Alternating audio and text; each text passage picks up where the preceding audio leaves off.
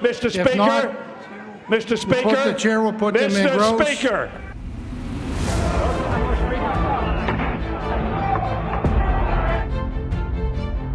The bill is passed. We've created a commitment to America. Those in favor say aye.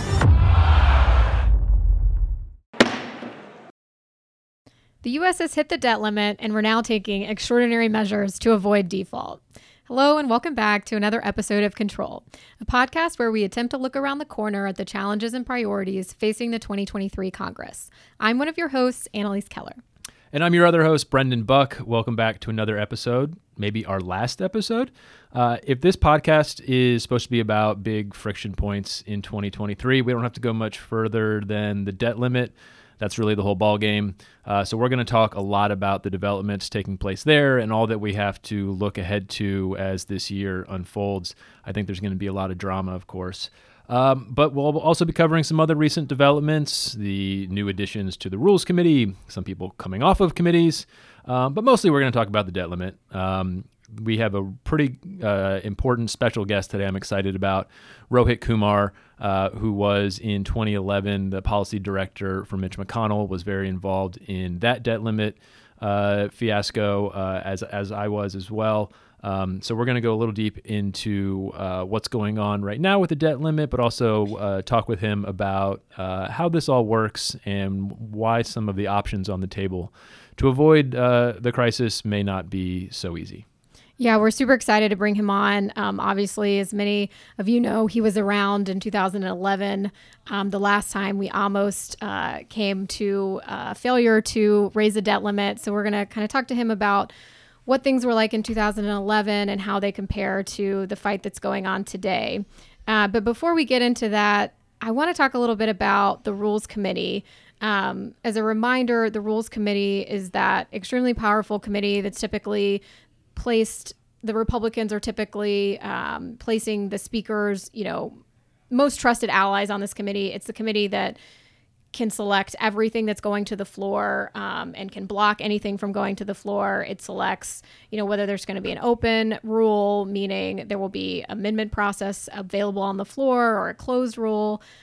So obviously super important committee. And it was announced recently that there are going to be three kind of hard right members, House Freedom Caucus members. We've got Thomas Massie, Ralph Norman, and Rep. Chip Roy that have been added to the roster of the Rules Committee. So I know we're going to kind of unpack what that means and what that will entail as Congress unfolds. But first, Brendan, as a former Boehner staffer, I'd love to get a quick reaction from you on what you think your former boss might have to say about Thomas Massie's. Yeah, not even just as a Boehner, as a Ryan person too. I mean, the Tom Massie sticks out to me as in 2017, when we had our speaker vote for Ryan, we had almost unanimous support from Republicans, except for one guy didn't vote for Paul Ryan, and it was Thomas Massie. Quirky dude, has very strong views on how things should operate and just does not mind upsetting his colleagues. I mean, if you recall, he was the one who made everybody come back and vote at the beginning of the pandemic on something that everybody knew was going to pass, and had everybody fly back from wherever they were just to vote, and held the floor open. Interesting to see if he is the team player you tend to want to have on the Rules Committee. So what this can mean, and Brendan, you're absolutely right about games being played. I mean, this is the place, right? If you're on the Rules Committee, you can essentially shut anything down from making its way to the floor, because these three members, that you're going to have the Democrats who are going to vote against everything that's coming through the Rules Committee. So these three could band together and decide that they don't want a piece of legislation to move to the floor, and they could block it. So I mean, I've heard some conversations around the potential that this is a strategy from McCarthy. Obviously he's going to want to have pieces of legislation that come to the floor that he has enough Republicans to support to pass. So, I mean, maybe this is a way of him, either being able to blame the Rules Committee, or if it passes through the Rules Committee, knowing that he's going to have that Freedom Caucus support. I mean, I think that is a little bit of a misguided strategy if that is what's going on here. But I don't know what you think about that. Yeah, Brendan. I mean, maybe the best case scenario here is that it provides a bit of a Freedom Caucus stamp of approval on anything that comes to the floor. Like if you were able to get it through Massey and Roy and Norman, then theoretically you should be able to pass anything. I just feel like you hate to have to figure that out the hard way if you don't have the votes. And maybe they can sort of use the structure of the Rules Committee to bring some of these people into the fold. What I have often found is when members actually have more responsibility on their hands and they understand why things are done the way that they are, they're much more understanding of why things are done the way that they are. So maybe that will be the case. I mean, Massey and Norman both made some very interesting comments this week that are worth tracking. Massey basically said he's not there to use the Rules Committee to stop the agenda. And if that's the case, maybe this isn't that problematic. Ralph Norman said something quite the opposite. He said he's not going to vote for anything in the Rules Committee that he doesn't intend to vote for on the floor. I think that runs completely afoul to what the Freedom Caucus has always said, which is that they just want an open debate, and if bills fail, they fail, but the House deserves a chance to hear things and let the House work its will. Well, if one person on the Rules Committee is just saying, I'm not going to vote for anything because I don't personally like it, that seems inconsistent with that. But, this is also a situation where we'll just need to see, not trust that they're going to act a certain way. I mean, it could go any direction. Right. So could these three even fail to come together themselves to block anything? And if they don't all three come together, then they can't block anything. So maybe Thomas Massey turns out to be a leadership squish and wants to go along with everything Kevin McCarthy does. What a turnaround. But it does, it is interesting. I had a reporter telling me this week, amazing to watch Thomas Massey sort of play the inside game. Remember this, he was actually with McCarthy on every one of these votes.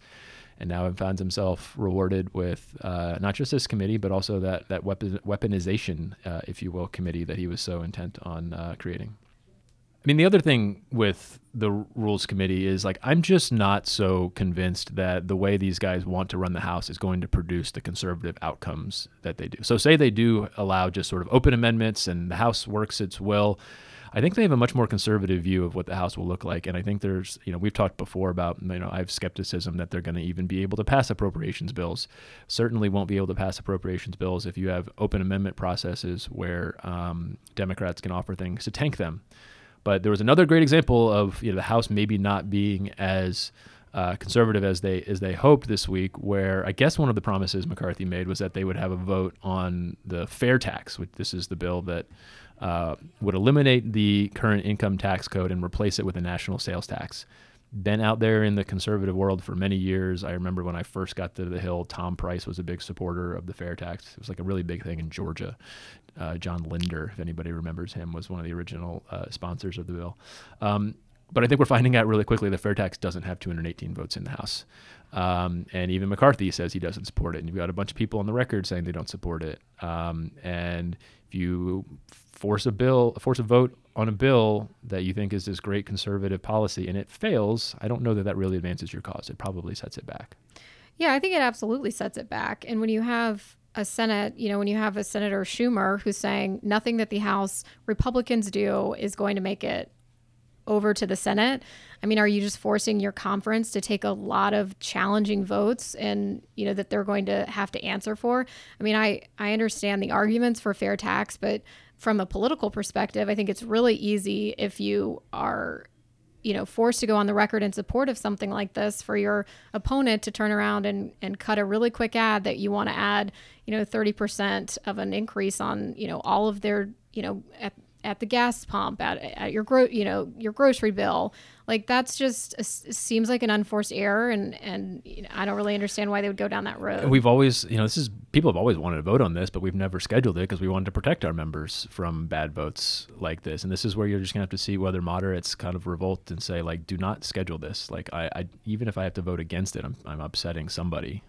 And just to go back to the Rules Committee, I mean, so these three individuals who are representing such a, fraction of the Republican conference are getting a real outsized ability to control, what's going to be ultimately voted on the floor. I don't know that they control like what you can vote on. I think they just can control what you don't vote on. Like just because they're on the Rules Committee doesn't mean they can like force the House to take up certain bills unless the rest of the Republicans are going along with it.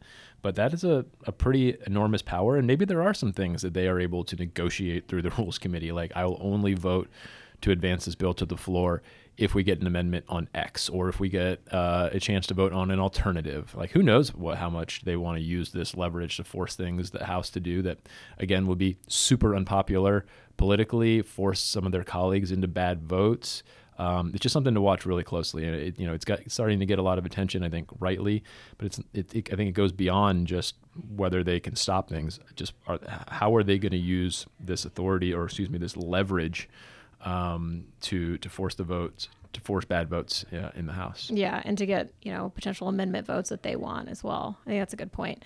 The other thing that's in the news this week is the committee assignments and those individuals, being stripped of their committee assignments. I know on this program we talked a lot about how Nancy Pelosi stripping members like Marjorie Taylor Greene. Was a little bit short-sighted, to say the least. I mean, I think we knew this precedent that was setting, and I think we're seeing that play out with McCarthy. He's threatening, Schiff and Swalwell and Omar, and that's just kind of playing out. And I know, in my view, I think it's pretty misguided of all sides. I think this kind of retribution is just going to continue if someone doesn't say, okay, that's enough. Yeah, we talked about this last year. I mean, this was inevitable. It just creates this vicious cycle, and I don't know. I mean, it feels like at least for the short term, you're going to continue to see this, where this becomes a normalized thing, where you strip people of committees over relatively purely political issues. I mean, but interesting question, kind of along the lines of, will moderates sort of stand up for themselves? Not entirely clear that the House is going to be able to remove Omar from foreign affairs. I guess Schiff and Swalwell coming off of Intel, I guess, is a done deal. That's Intel is a special committee, and the Speaker kind of has the say on that. But if you want to remove somebody from a committee otherwise, you got to vote on it. And you've got a couple members Republicans who've said, I didn't like when we did it, or like when they did it to us, I'm not going to do it to them. And that would be quite the turn of events if they try to vote on removing somebody and fail. They're down one member now with Greg Steube from Florida, I guess having a really bad fall at his house and is going to be gone for a number of weeks. So that 4-seat margin is now a 3-seat margin. Well, let's get into the debt limit and kind of shift gears a little bit and just talk about kind of the state of play, what's going to be happening. Twist my arm. If things fail, what are we looking at? So, I mean, it feels like things are heating up. This was, I think last time we talked, we expected this may be a August, September, maybe an October problem, but it now feels like a June problem, much sooner than I think a lot of us were anticipating. As you noted at the top, we are now past the debt limit, and they are doing their extraordinary measures to buy us some time. But, this was the big thing of this Congress, and now it's moving a little earlier than anticipated. I guess latest developments, McCarthy seems to believe he's secured a meeting to discuss this. The White House seems to be saying, we're just having a meeting, like of course you would meet with the Speaker, but he's insistent that this is about the debt limit. White House continues to insist there won't be negotiations on the debt limit, so we'll see how that goes. One of the things I'm just starting to think about is what is the ask that Kevin McCarthy has? What is the framework that he is trying to set out here? In 2011, in the Boehner days, we came out with this. If you're going to increase the debt limit, we will need spending cuts of an equal amount. That was the construct that we set out. White House resisted it for a little while, but eventually sort of bought into it.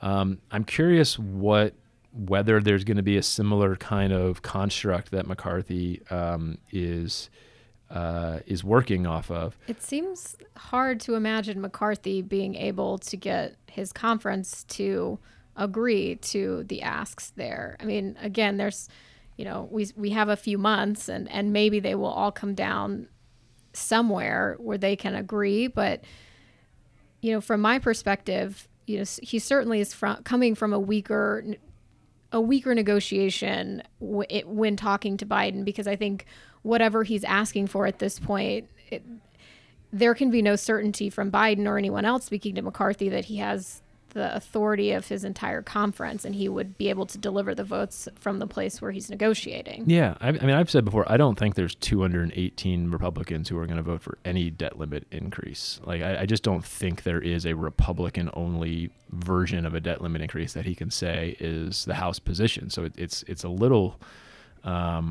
it's not like he has something he can bring to the table as a concrete, like, look, I've done my job. He's just going to kind of have to throw out a concept, I think. So Punchbowl is reporting this week that McCarthy's end goal here is a caps deal. That means setting budget caps on discretionary spending, I guess, for 2 years. That seems fine. I think like that's a pretty reasonable thing to ask for. I don't know that means that Democrats have any interest in going ahead and setting a ceiling on spending. But it's also kind of useful. Like at some point, you're going to have to do that in a budget process anyway.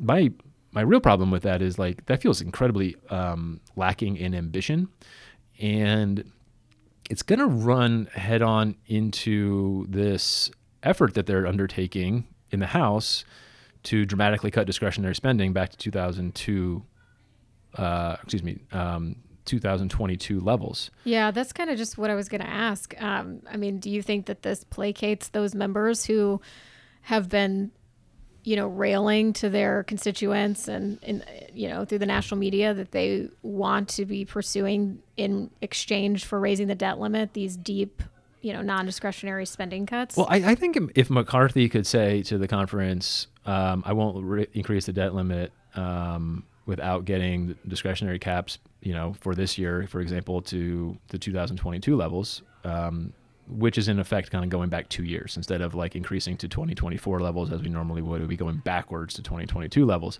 I think he could sell that to his conference. I don't think there's any chance in the world they're going to be able to get that kind of deal with Biden. And so my point is, if he's negotiating with Biden towards a deal that is not that level at the same time as he's trying to run these bills through the House at the lower level, what do his members say at that point? Like, why are you undercutting our efforts to cut spending back to 2022 levels when you're negotiating with Biden at the very same time for something higher? Like, that is a reasonable outcome. Like, I don't dispute that. My whole thing on this is like, it's the politics that are going to be the biggest problem here for McCarthy to be able to get a deal, negotiate a deal, and bring a bill to the floor. Like, he just has to have, we've talked before, doesn't take a whole lot of people to be upset to try to kick him out. And he's going to have to manage that and be willing to bring something to the floor. Like, not everybody's going to vote for this, but are they going to be content that he fought hard enough to do it? Yeah, and we've talked a little bit about the discharge petition and the possibility that Democrats will be willing to kind of work together to help bail out Republicans. I think the more and more folks are talking about this, it just seems just so fantastic. Like, it just seems so unrealistic that this would happen with this moving target. Yeah, Hakeem Jeffries saying, they should just do a clean debt limit increase, and maybe they'll introduce that, and maybe they'll do a discharge petition on it. But like, I think people should recognize at this point, the quote unquote moderates in the House are not looking to move quickly a clean debt limit increase. Like, they want to run out this play. They want to see if they can get spending cuts. Even the most middle of the road Republican thinks that this is the moment to use some leverage and try to get something done. So maybe at the end of the day, they kind of fold on that and go with Democrats to do a clean debt limit increase. But like, I think people just need to appreciate, like, that is not the standing position of the people who everybody hopes are going to come in and kind of save the day at the end. Yeah. Well, I want to talk a little bit about some of these alternatives to legislative action that have been talked about a lot through the media and other outlets. So we're going to call these extraordinary measures. So the first one that folks are talking about is, of course, minting the coin. The favorite of producer Benji, who's been promoting minting the coin for a long time. Shout out. Yeah, look, I don't have a whole lot to say on that. Secretary Yellen has said that is a gimmick, and they're not interested in it. I have no idea what the sort of long-term economic consequences of that type of thing is, but it feels super gimmicky, and I can't imagine that's going to actually be a solution. So the second being the Treasury just kind of ignoring this whole thing and just sort of saying that debt limit is unconstitutional, we don't have to abide by it, and just kind of continuing to operate. That feels much more like a live option than I think people are giving it credit. I've seen some convincing arguments. Yeah, I mean, the Constitution says we have to pay our obligations, and it'd be a situation where you kind of have two statutes in conflict with each other. One that says you can't borrow any more than this, and another that says we're going to pay this. And we passed a law to say that this needs to be paid for. So I could see a reasonable argument that you just kind of plow through. Downside on that is that clearly goes to the courts, and that's a really dangerous place to be, just kind of tied up in our legal system about the credit rating of the United States and the outcome to that being up in the air for however long that would last. Economic disaster. I also just think at that point, it gets hard to, when you blow past, Republicans are going to start digging in. The White House is therefore at that point is dug in. I just think people are going to have a hard time coming back and doing something when you kind of use these extraordinary measures. So I'm just I don't think we should rule that out as something that could potentially happen, but it would still be wild. Third, lastly, there's some talk about Treasury getting creative with how they're selling bonds as a way to generate extra revenue. Obviously, this wouldn't be a long-term solution. Yeah, this is one of those, categorize this as you need someone way smarter than me to explain how this works. But there are smart people out there that say you could set certain rates on the bonds that would generate a bunch of money. But again, as you said, that's not that's basically buying you more time. That's not a permanent solution. Eventually, that would still require a debt limit increase. And why I don't like that idea, again, if you do something that is perceived as sort of beyond normal bounds, I think you're just going to see Republicans lose their minds and make it even harder to eventually do anything. At the end of the day, you have to find some way to increase the debt limit, I think, or get rid of it, which is I've been on the record saying you should do at this point. But none of those are good options, which is why this is a fight that we have to watch really, really closely. I know a lot of people were hoping that Mitch McConnell would kind of play savior here. He had some interesting comments this week that basically this is not my problem. Kevin McCarthy. I wish him well. I wish him well. I mean, that's the only thing that I find really interesting about this. McCarthy seems to be putting this all on his own shoulders, which is interesting to me. In 2011, Boehner originally tapped Eric Cantor to be the sort of lead negotiator on this. There are a lot of reasons you do that. One of which is to make sure that the rest of your leadership team is bought into whatever you're doing, has their fingerprints on whatever deal you do. This feels very much like Kevin McCarthy doesn't really care about that. And maybe that's fine. Maybe at the end of the day, he recognizes he's speaker. He's going to be accountable for whatever the deal is himself. But it's just interesting to me that he's not widening, at least at this point, not widening the circles very much and trying to be the key deal maker with the White House. Yeah, I thought it was interesting during the speaker battle. We saw McHenry doing a lot of negotiating and running around on the floor back and forth to members. And, I don't know how in lockstep he is with McCarthy on the debt limit right now, but, he's certainly signaling that he wants what he's calling kind of a reasonable GOP leaders like be reasonable in these debt ceiling talks. I mean, that's kind of his posturing. I just think it'll be interesting to continue kind of watching Henry and kind of seeing how he plays this. Yeah, I mean, he's even said just like don't use this. He said like let's separate these two issues. I mean, just the final thought. I mean, the thing that I'm spending a lot of time thinking about right now is just I expect at some point there will be some kind of agreement between McCarthy and the White House for some type of very minimal, nominal reform that they can use as cover for bringing something to the floor. But that last part, I think, is the hardest thing. I think people need to appreciate how difficult it is going to be for Kevin McCarthy to bring to the floor whatever this deal is. It seems highly unlikely to me that there's going to be any large-scale agreement. Back in 2011, I think Boehner appreciated that a big agreement was much easier to swallow than any kind of small agreement. I just don't think a big agreement is possible right now. And I imagine whatever McCarthy comes up with, I know whatever McCarthy comes up with is not going to be acceptable to the very group that almost cost him the job. And even if it's a really good deal, objectionably, I just don't know that they're going to see it that way. And there's just going to be this intense pressure to not put the bill on the floor. You got to get something through Rules Committee, as we discussed. If something doesn't get the majority of the majority, I think I don't want to overstate it, but there is the reality that he may need to be choosing between a motion to vacate, which he may be able to survive, and preventing default. And that's just an awful situation to be in. And that's the thing that I'm really most concerned about. Yeah. Now that it only takes, one member to bring this up, I think that's a very real possibility that people should be thinking about as these negotiations continue. All right, well, let's continue this conversation about the debt limit. Let's go ahead and bring in our guest, Rohit Kumar. Rohit Kumar is a principal and co-leader of PwC's Washington National Tax Service practice. And before joining PwC, he was the domestic policy director and deputy chief for Senate Republican leader Mitch McConnell. And of course, he was also around the negotiating table during the 2011 debt limit fight and is a real policy expert on what a default would mean for the U.S. economy. Rohit, good to be with you. Thank you for joining us. Yeah, thanks for having me. And that's a weird thing to be expert in, but I guess it's true.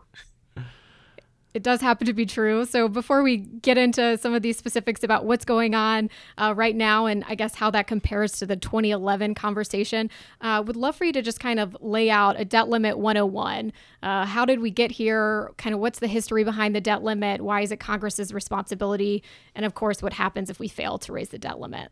Yeah, so the debt limit we're actually one of just a handful of countries that have this sort of thing. So Congress by statute sets an upper limit on how much debt the U.S. can incur, right? And so, and because we are pretty much always spending more than we're collecting in revenue, we run budget deficits pretty much every year, and we have a national debt of like $31 trillion. So episodically, we hit the debt limit, right? We've issued enough debt to hit the limit, and now we've hit the cap, and we're out of sort of borrowing space. Our credit card has been maxed out, and so Congress has to. In order to kind of continue to pay all the bills, to make all the commitments, to pay all the commitments that we've committed to, Congress has to raise the debt limit. It actually used to be back in like the olden days, Congress had to approve every debt issuance. I mean, that seems kind of crazy today because Treasury is like auctioning off T-bills like weekly, but it used to be like every time Treasury wanted to like go into the debt markets and raise money, Congress had to approve it. At some point, Congress got tired of that and thought, well, this is dumb. We'll just give you, X $1 million or $1 billion or $1 trillion of borrowing authority and let us know when you hit that, we can come back and have a conversation. So that's the statutory debt limit. We actually technically hit it already. We hit it last week. But the Treasury Secretary has these, what we call extraordinary authorities. They're not actually that extraordinary anymore because they've been used dozens of times now, that basically allows her to sort of extend our borrowing authority by, moving some money around inside some federal accounts. That doesn't last forever. But in this context, it probably gets us until, well, according to the secretary, it gets us into at least early June, may get us a little further. That remains to be seen because we have April 15th, tax payments are due for everybody. So we'll see how much revenue the federal government collects then. And then there is, for those that make estimated payments, there's another deadline on June 15th. So the question is, we're clearly going to get to April 15th. Will the April 15th deposits be enough to get us to June 15th, or won't they? If they are, then we'll get to June 15th. We'll see how far that gets us. But I think if you're thinking about the congressional calendar, this either has to get done before June 15th because the April payments don't get us past June 15th. But even if they do, it has to get done before Congress takes its August recess, at the end of the month of July. So what happens in your, if you were to predict, if we were to somehow not increase the debt limit in time, can you sort of paint a picture for us of kind of, I imagine it's kind of a cascade of things, or maybe it's an earthquake. What would happen if we didn't raise the debt limit? Yeah, so the Fed actually did its own analysis of what might happen if we were to default on our debt. They did this in 2013, but they didn't release it until several years later. But what the Fed said, and this was their best case scenario. So to be clear, this is like the least bad version of what happens if we default on our debt. We have a 2-quarter recession. The market drops 30%. So everyone that's got an IRA or a 401k, you immediately lose almost 1/3 of the value of that. Unemployment's up about 2%. That's a couple million people lose their jobs. Corporate bond rates go up another 2%. And even 2 years later, the economy is 3.5% smaller. GDP is 3.5% lower than it would have been had we not defaulted on our debt. Now, to be clear, that is the best case scenario, and that only focuses on the near-term impacts of defaulting on our debt. It doesn't contemplate the longer-term impacts of we forever pay higher interest rates because people don't trust us to not default in the future. It also doesn't incorporate the risk that a recession in the United States spreads to other countries, triggers a global recession, or yet worse, a global depression. I will tell you, in 2011, when we came within a couple of days of defaulting on our debt, we were talking about it, and I promise you this is how we were talking about it just amongst ourselves.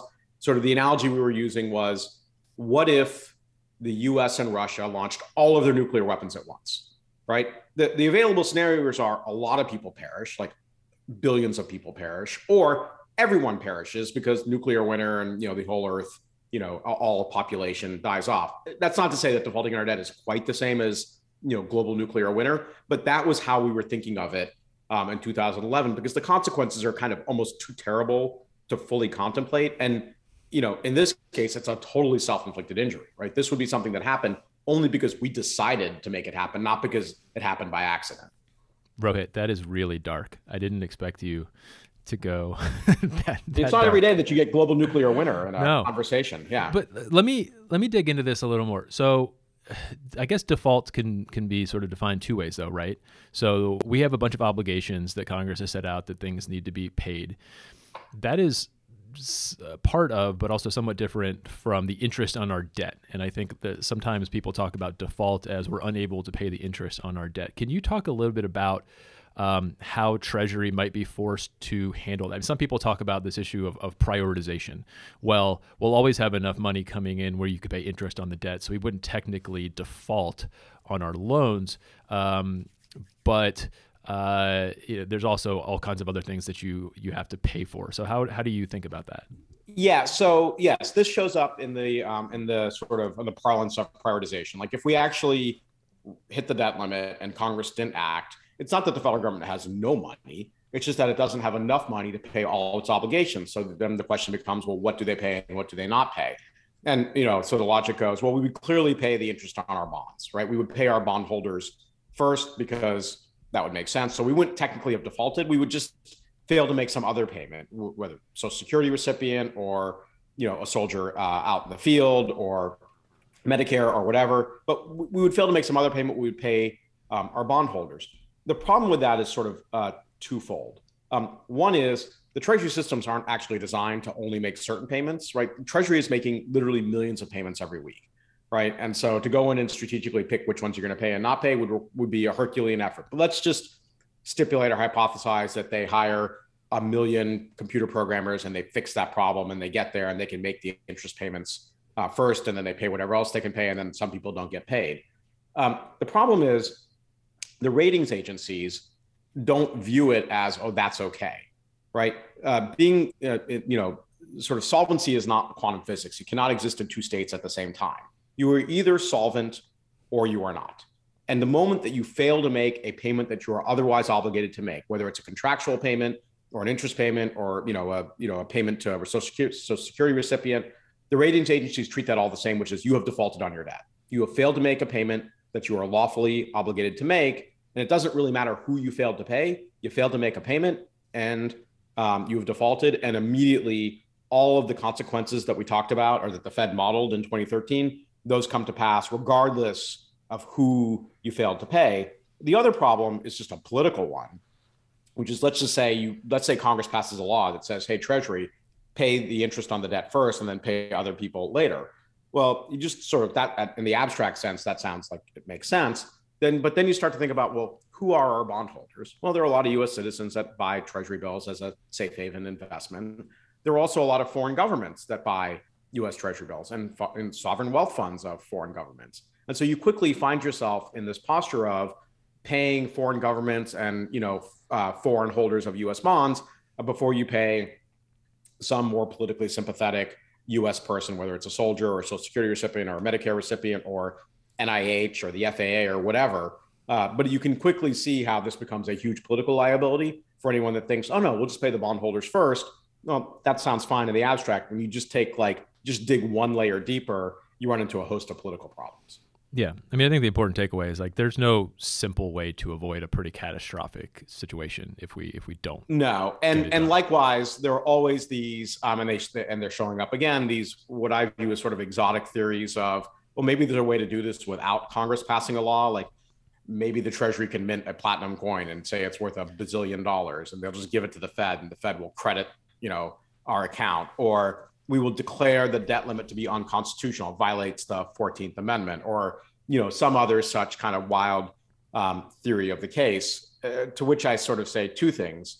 One, in 2011, we came within about 72 hours of defaulting on our debt, right? In 2011, default day was on a Tuesday, and Friday night, I was 100% convinced we were going to default on our debt. Like I just didn't see a path to a legislative result. If there had been a non-legislative path available, we would have found it in 2011.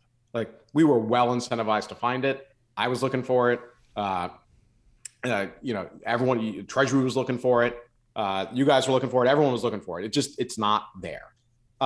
Declaring it unconstitutional. Okay, fine. You can try that. But our bondholders, people that are buying the bonds that are issued after that declaration, are immediately going to price in some risk that at some point down the road, the court's going to be like, no, you were wrong about that, right? The debt limit is constitutional, and the paper that's been issued subsequent to that is in fact worthless, right? Is invalidly issued. So of course, investors are going to charge a risk premium. That's going to look like default just by another name. So there's not really a non-statutory way out of this. At some point, Congress is going to have to pass a law. That law might be, Mr. President, you can request a debt limit increase, and we can tell you got it wrong, but that still requires a statute. There's no non-statutory path out. I really wish there were, because it would have saved me a lot of grief and aging and gray hair in 2011. It just doesn't exist.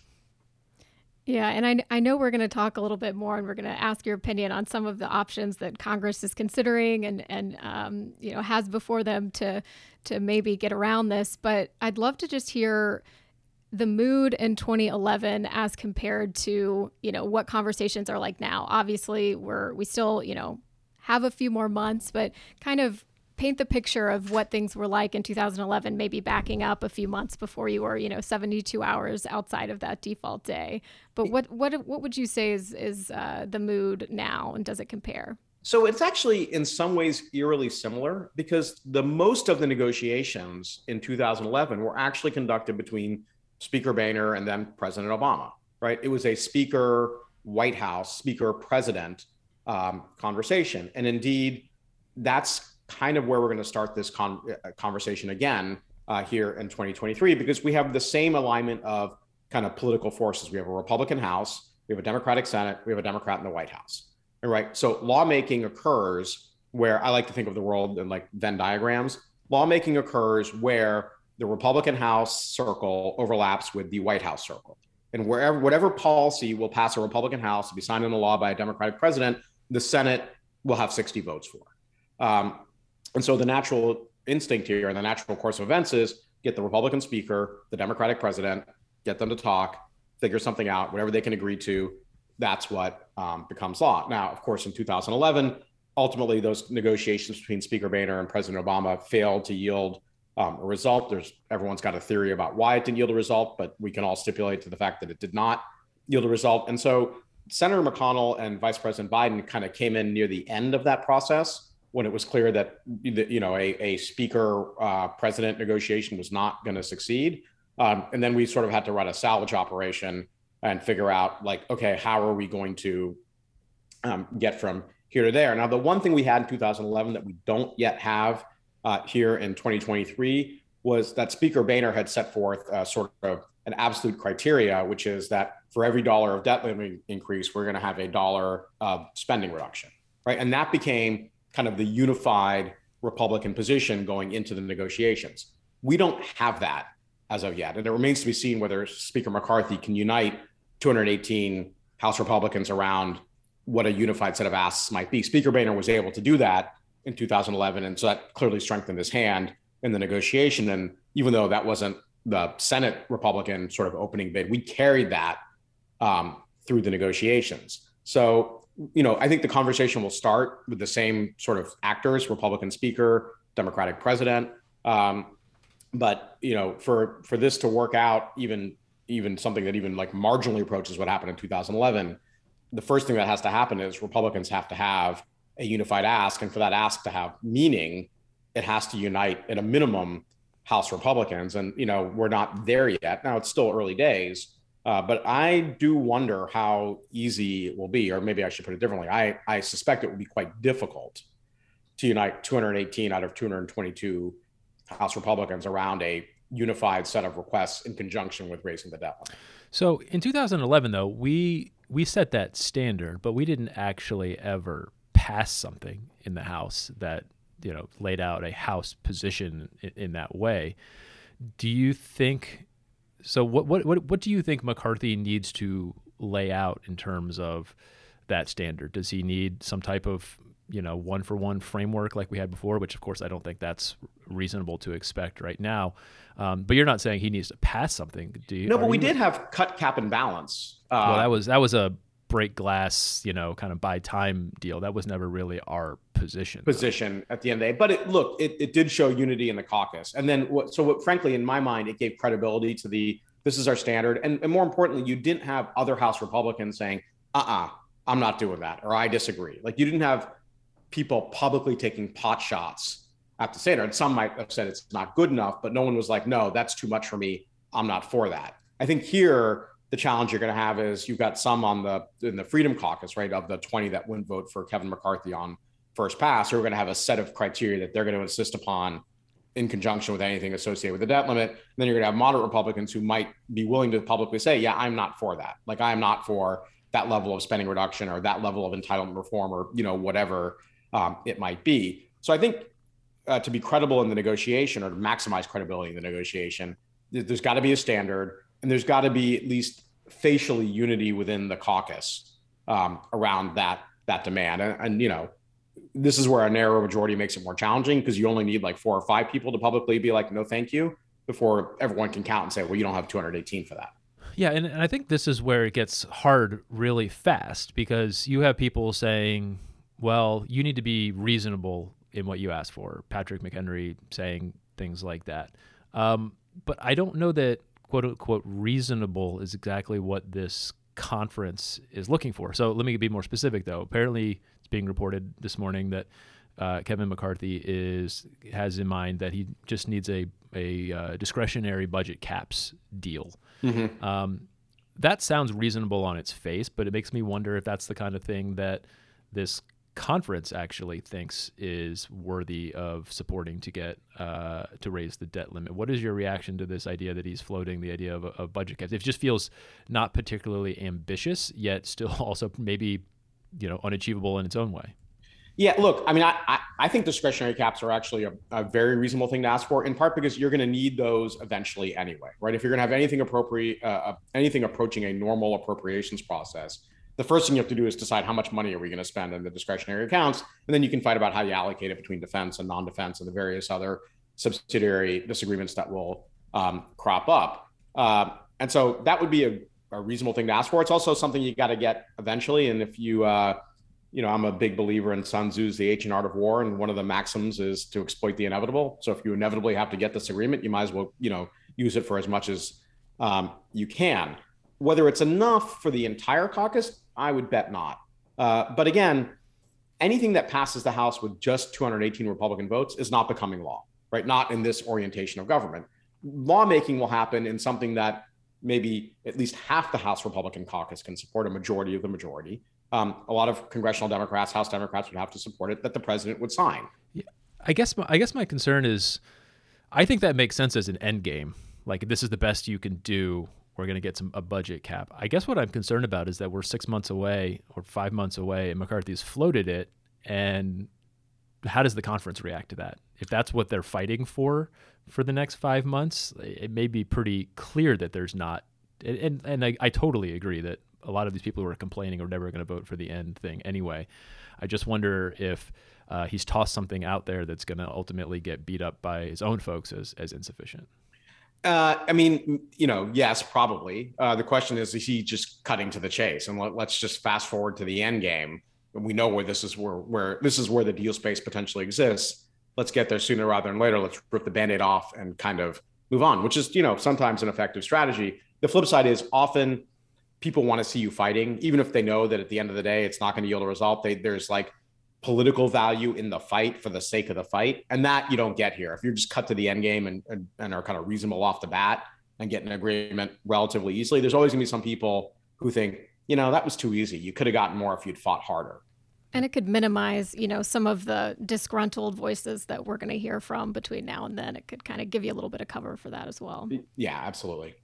I want to get your reaction to some of the statements that McConnell was making this week, sort of wishing McCarthy well, saying that this is, not really going to be his problem right now. How do you take that?